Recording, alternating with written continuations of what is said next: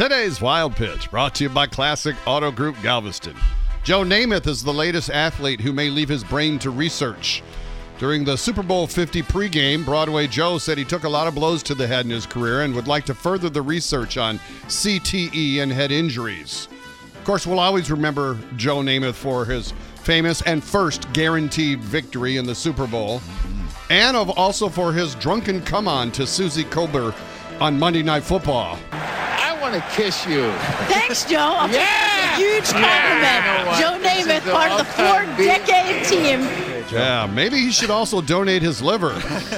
That's today's Wild Pitch.